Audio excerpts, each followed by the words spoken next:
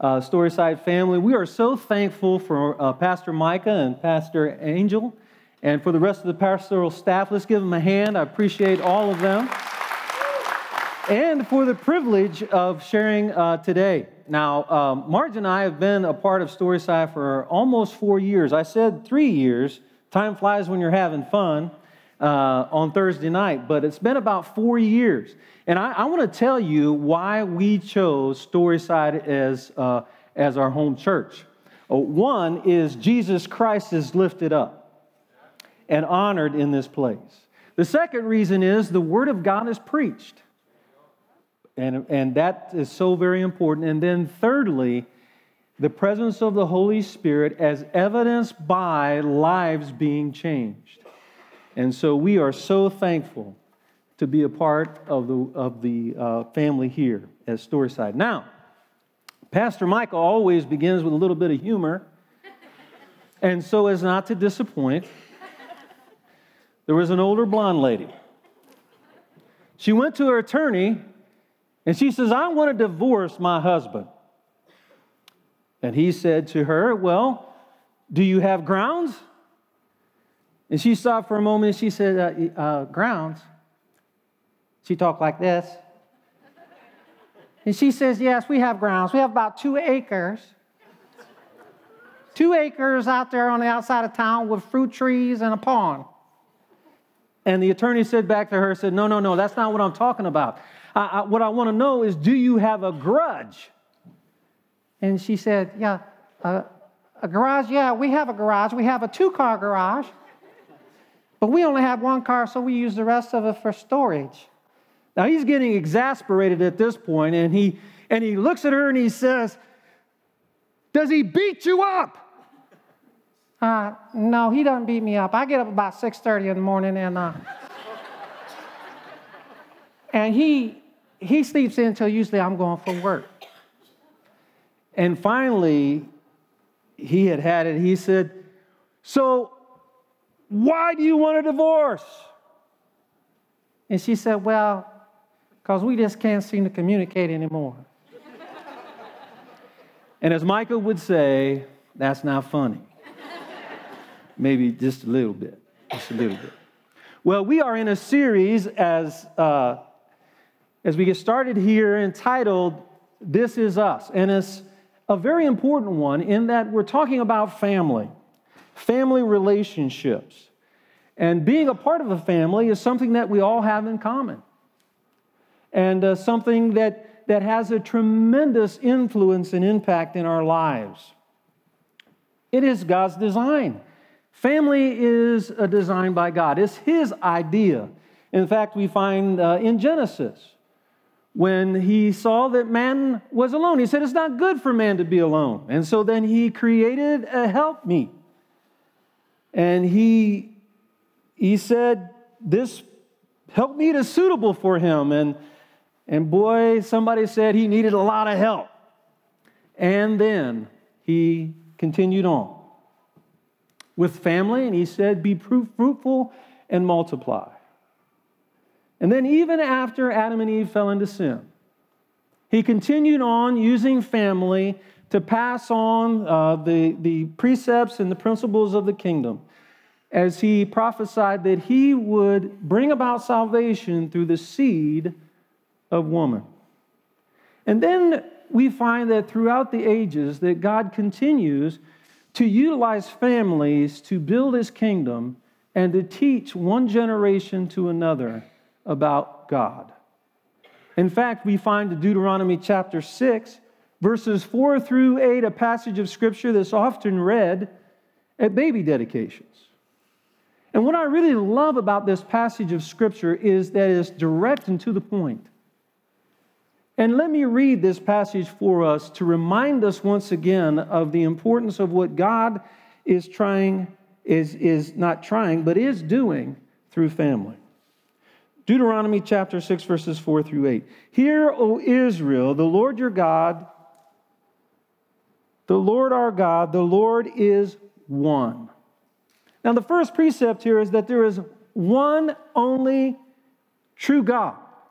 And then he goes on and he says, love the Lord your God with all of your heart, with all of your soul, with all of your strength. These commandments that I have given you today are to be upon your hearts. Impress them on your children. Talk about them when you sit at home and when you walk along the road and when you lie down and when you get up. Tie them as symbols around your hands and bind them on your foreheads. Write them on the door frames of your houses and on your gates. You see, one of the things I see when I put my glasses on, one of the things that I see in this passage of Scripture is that the good news of God is to be relevant. It is something that is to be integrated into life.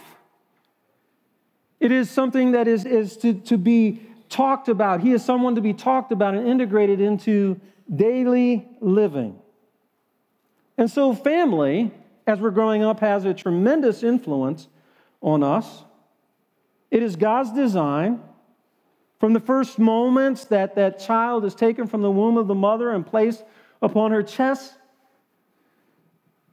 to the point where the parents are to be that support and helping that child, providing for their every need, and helping to promote positive growth and development in their lives.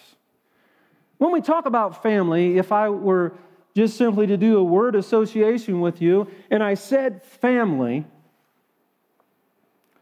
some of you, when you hear that word, it triggers some very positive feelings inside of you and thoughts and memories. It brings about a sense of happiness and joy. That's not to say that there were not difficult times in your family. We all have them. There are no perfect families, that's for sure. But for the most part, when you think of family, family is a happy, positive thought. For others, when I say the word family, not so much. And part of the reason for that is because growing up for you was a painful process. It was a difficult time. And while there may have been some good places and good times in life, by and large, when you hear the word family, you begin to reminisce, is somewhat negative. Well, the family does have a significant impact upon us, on what we believe and how we are shaped as individuals and who we are today. It is the very place where we learn in those formative years about love or hate, about forgiveness or getting even, about if you can trust others or you should mistrust others, about valuing others or just look out for number one, about the value of work or should you be just looking for a handout, for your personal worth, that we could amount to something, that we could make a difference, a positive difference in life, or that we weren't worth anything and that we were a loser and we never would amount to much of anything. The lessons learned in those early developmental years are cataloged in our minds and in our hearts and becomes a part of who we are and our belief system. I want you to think about that for a moment as the phrase comes on the screen that I think highlights that thought. And so we come to believe about ourselves and virtually everything else in life according to what significant others tell us through words and actions. The fact of the matter is that in every home, including yours and mine, there is an invisible book. Now, this book is visible, but if you go home and you look for the invisible book, you won't find it there because it's invisible.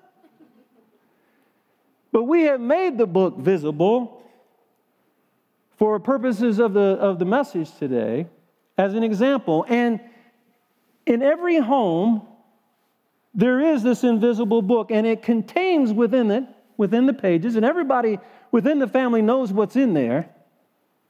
It contains the lessons of life as taught by the principals and the people that are in the home. And if you think that there aren't rules, violate one of them. Because there's also a chapter in there about when somebody steps outside the rules, how to punish them and to bring them back into the family circle. We've all experienced that. Now, bring them back or not, because there are some families that if you cross a certain line, there is no coming back. There is a chapter on excommunication in here. And for some folks, if you cross a certain line, there's a shunning that goes on. And there may be some or one or someone here that understands what I'm talking about, and that's a painful reality, maybe even right now for you. You're cut off from family members in your life, and they won't return your calls, and you don't have contact with them, and you know the painful reality of that rule that's in that book. But in that book, there are critical lessons that you and I are taught. And think about a 4, 5, 6-year-old, that these lessons are being taught in an unfiltered fashion day after day through word and action. And by the way, where the words and the actions don't agree, action always trumps the words.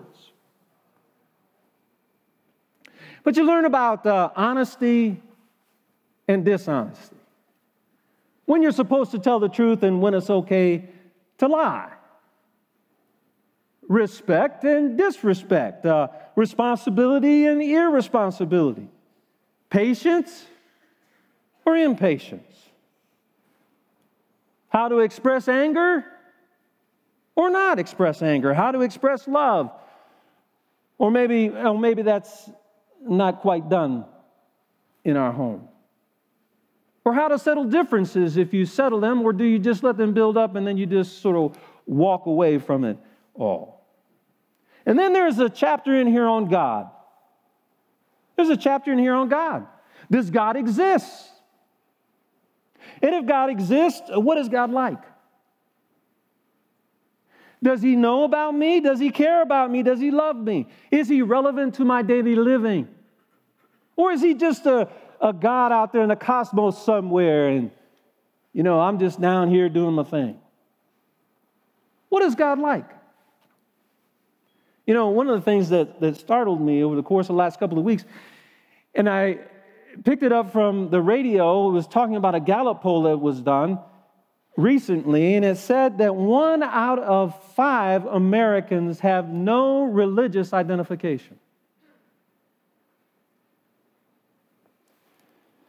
So there is also that sense that, therefore, when we have this notebook that is being formulated page after page, day after day, and by the way, there's a his and hers, blue and pink. There's a his and hers, and so it is through that notebook then that man and woman come together and they seek to formulate one generation later another family. And that process is a synthesizing of those two books. Now, that could be a painful process. It can be hard, be difficult. Now, where there's agreement in here, even if there's agreement on what is wrong, there's probably not going to be a whole lot of fussing about that. But where there are differences, depending on how important the difference is, there could be some fireworks. Some real fireworks. Hard times. And some folks never resolve those. They've been arguing about these things, trying to figure this out for years, right?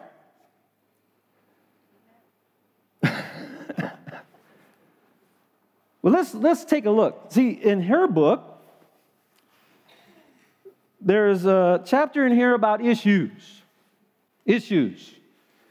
When there is a serious issue in her book, you deal with this issue until it's done. You stay at it day and night and day. You don't let it go until it's resolved in the right way. And so if you have to lose sleep over it, if you go without food, but you resolve the issue, no matter what it takes. Now let's check it out and see how that's going to match up with his book. Because in his book over here, issues, there it is, issues. When the issue gets hot, drop it. When the issue gets hot, drop it and acquiesce. That just simply means say, whatever you say, honey. I think I'll go out in the garage and tinker. Or I think it's time to go to bed. And you know what that's going to result in? That's just like you, isn't it? The minute we get into a conversation about something important, you want to drop it and you just give in to me, and you want to go out into the garage and tinker. And now you want to go to bed. Well, guess what? I'm going to bed too. And up the steps they go. Still at it, because she's determined to fulfill the mandate to get her done. Well, that's just one example. Now, in my notebook, for instance, Marge and I, we've been married now for 34 years. She's out here, so if it's not right, I'm hoping she'll help me out. But there is a chapter in here that I'm still dealing with. In her book, it says, wait a minute, this is the pink book. I got to get the pink. In the pink book, it says that when an appliance fails to work, right here, appliances. It says the man of the house is supposed to fix it. It says it right there. Now, let's check mine out, all right, over here. All right, here we go. Appliances. When an appliance fails to work, there are going to be a lot of unmet expectations. But call the repairman quick. And all through the years, whenever something is not working properly, I know that there is that expectation. It just kind of bothers me a little bit. But, my wife is very adaptable, so I want you to know she has got the best looking toolkit you ever did see that belongs to her. I don't know what's all in that toolkit, but I see her use it every once in a while, and sometimes I do try. I want you to know, fellas, I really do try. Sometimes, though, kicking it just won't work. So our families do have an impact, and we carry it on. We pass it. We pass what we've learned along. We synthesize it. And you can tell the level of conflict is usually dependent upon a couple of factors. One is the issue of recognizing how high the expectation is. See, the higher the expectation, the greater the anger. Sometimes the things that happen or we say or we do, we may not know it, but it triggers some element of hurt or harm that came with them in their book. And we say something a certain way or we act a certain way, and it triggers that trauma that they've experienced through life. Didn't even know it. But that can be very problematic as well. But there are times when family just doesn't work. When family doesn't work. And as we're seeking this morning to be mindful of family that we are a part of today, and I want you to do that. I want you to think about those beliefs and your own family as it exists right now. And I want you to ask the Holy Spirit to just sort of help you to focus there for a few moments. And maybe there is an awareness that there are some aspects that's not working. I want you to know that you're not alone. Do you realize that the Bible only has 4 chapters where there is not sin?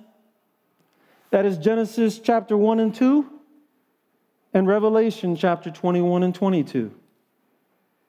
And as a result, then, there are some significant chapters dealing with the reality of what sin can do within the context of family relationships. It can be devastating. Think of Adam and Eve who sinned, and of course, Adam blamed Eve. Been doing that ever since.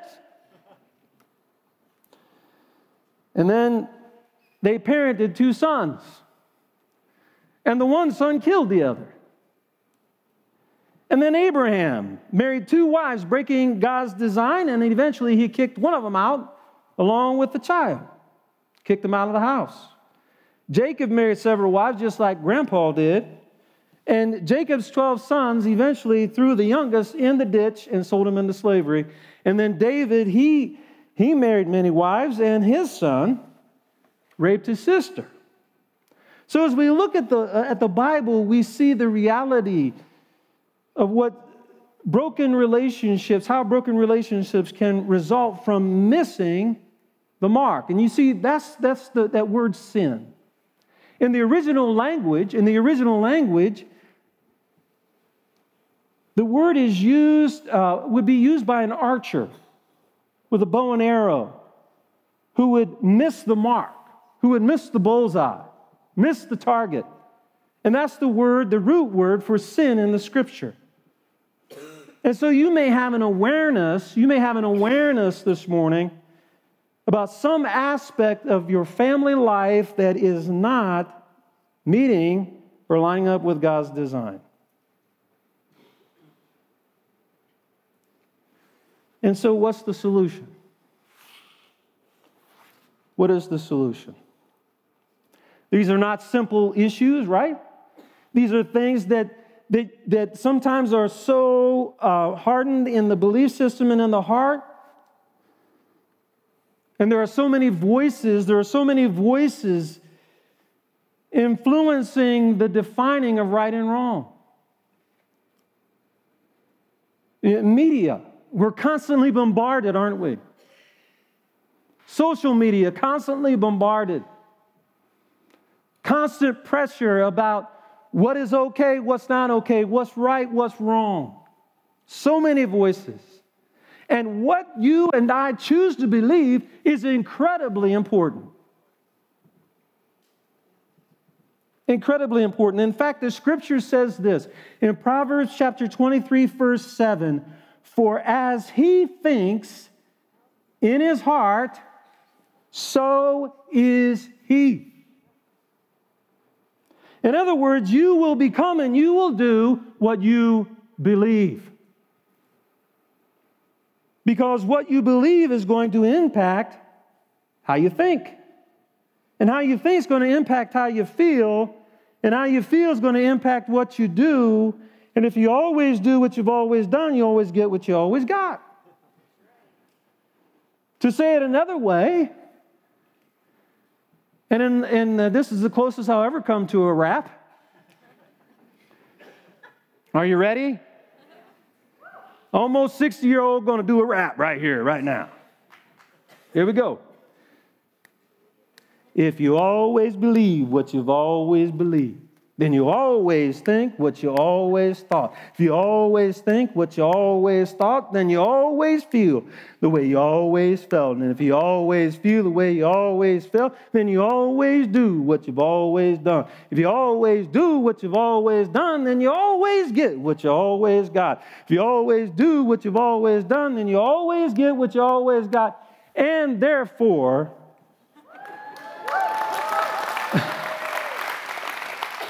I need some help with the I didn't get the breathing right on that.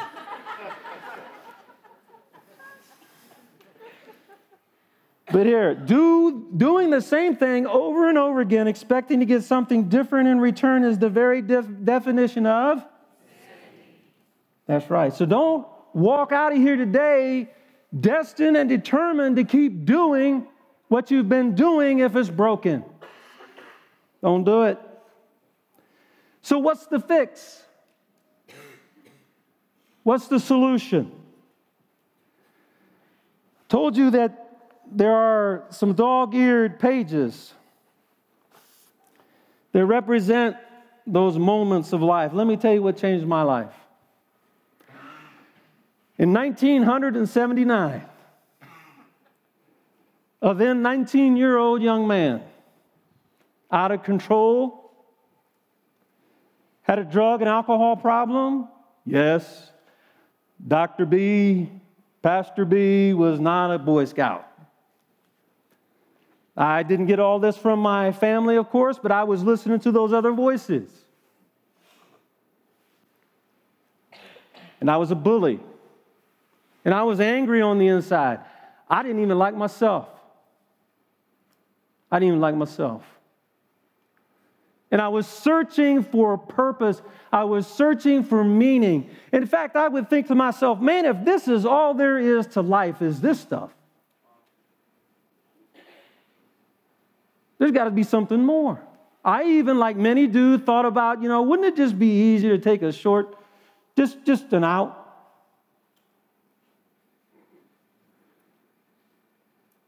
But you see, I kept going, kept turning over all the inevitable rocks and finding myself coming up the same empty. But I want you to know something. My grandmother was praying for me. Now, I know you'll like this name. Her name was Delsable.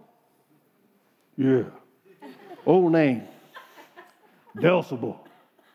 And I loved Delsable, and Delsable loved me.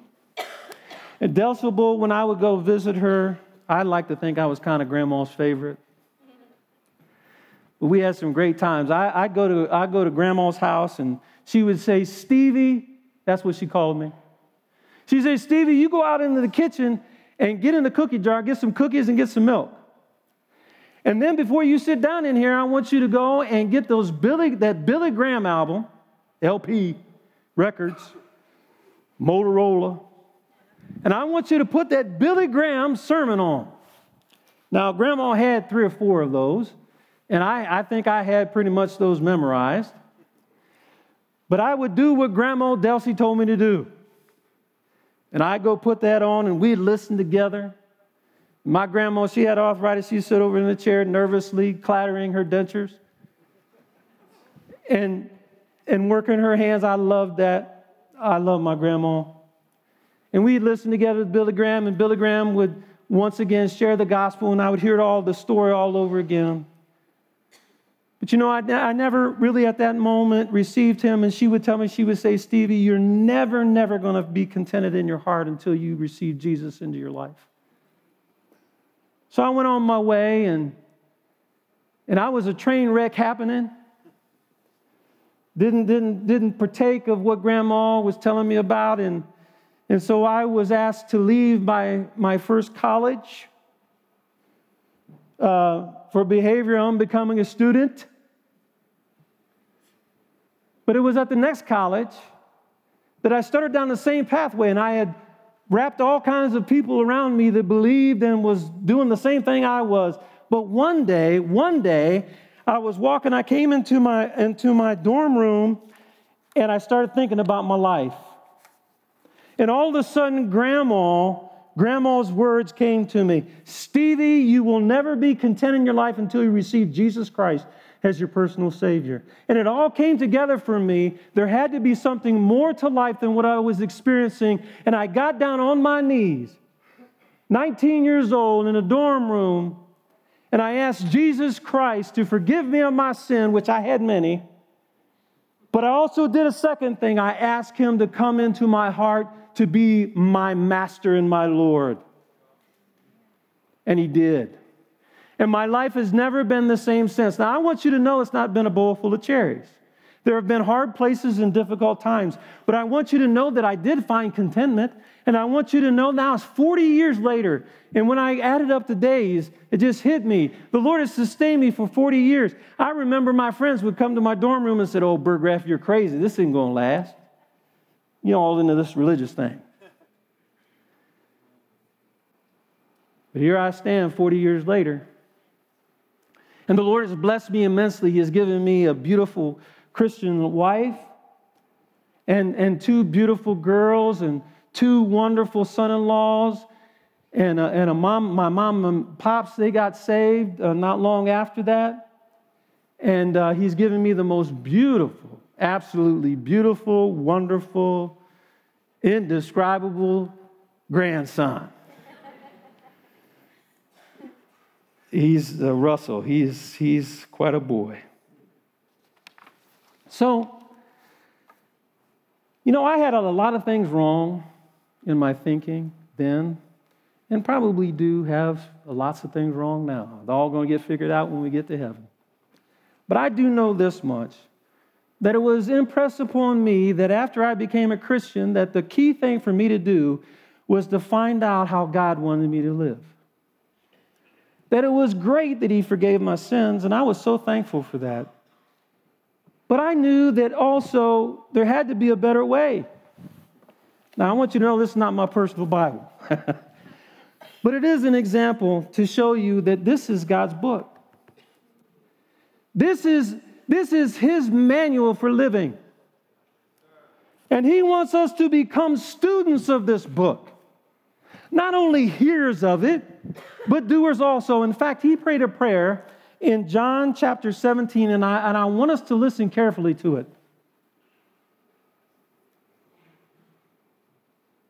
He prayed this. This is before He ascended to heaven. This is what Jesus prayed for you and me. Listen to this. This is so precious. He said, "Now I'm returning to you. I'm saying these things in the world's hearing, so my people can experience my joy completed in them. I gave them your word. The godless world hated them because of it, because they didn't join the world's ways, just as I didn't join the world's ways. I'm not asking that you take them out of the world, but that you guard them from the evil one. They are no more defined by the world than I am defined by the world." And then He says this, "Make them holy, consecrated with the truth. Your word is consecrating truth." You see, it is the truth of God's word that He wants to use to design and shape what we believe and the way that we live our lives. And so I ask you this morning with a great sense of passion in my heart, does the way that you believe, that I believe, the way that we're living our lives, does it match up with God's word? And maybe you would say, well, I'm a new Christian. This is all new to me. I understand that. I remember when I was a Christian, I was as green as grass, didn't know up from down, other than what Billy Graham said.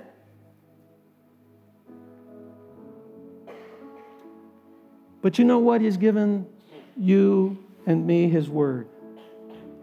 Listen to what the Scripture says. Listen to what the Word of God is like. Listen. Hebrews chapter 4, verse 12. "For the Word of God is living and powerful and sharper than any double-edged sword, piercing even the division of soul and spirit and of joints and marrow, and is the discerner of the thoughts and intents of the heart." Can I encourage you this morning? Can I encourage you to seek to become a student of God's word? To not only be a hearer, but also to be a doer. Because the Scripture says in James chapter 1, verse 22, "Be doers of the word and not hearers only." But for some of us this morning, it's not a matter of knowing what God's word says. It's a matter of our will to do it and to do it His way. There's a verse here for us too that are struggling. In Romans chapter 12, verse 2, it says, "Do not conform to the pattern of this world, Don't allow the world to squeeze you into its mold, another translation says. Don't allow the world to squeeze you into its mold, but be transformed by the renewing of your mind. Then you will be able to test and approve what God's will is, his good, pleasing, and perfect will. Maybe you're here today and you're saying, you know what, my family's out of control. We have addiction, we have hard words and anger that dominate our talk. Jesus is knocking. He is knocking on the door. He is knocking upon our heart's door. And I want to encourage us all to invite him in, not only as Savior, but as Lord, as Master of our lives. And I want you to know that this is not a self-improvement plan. This is not a sermon of 5 easy steps to have a happier family. But what we're talking about this morning is placing him upon the throne seat of our heart, giving him the steering wheel of our lives, surrendering to him,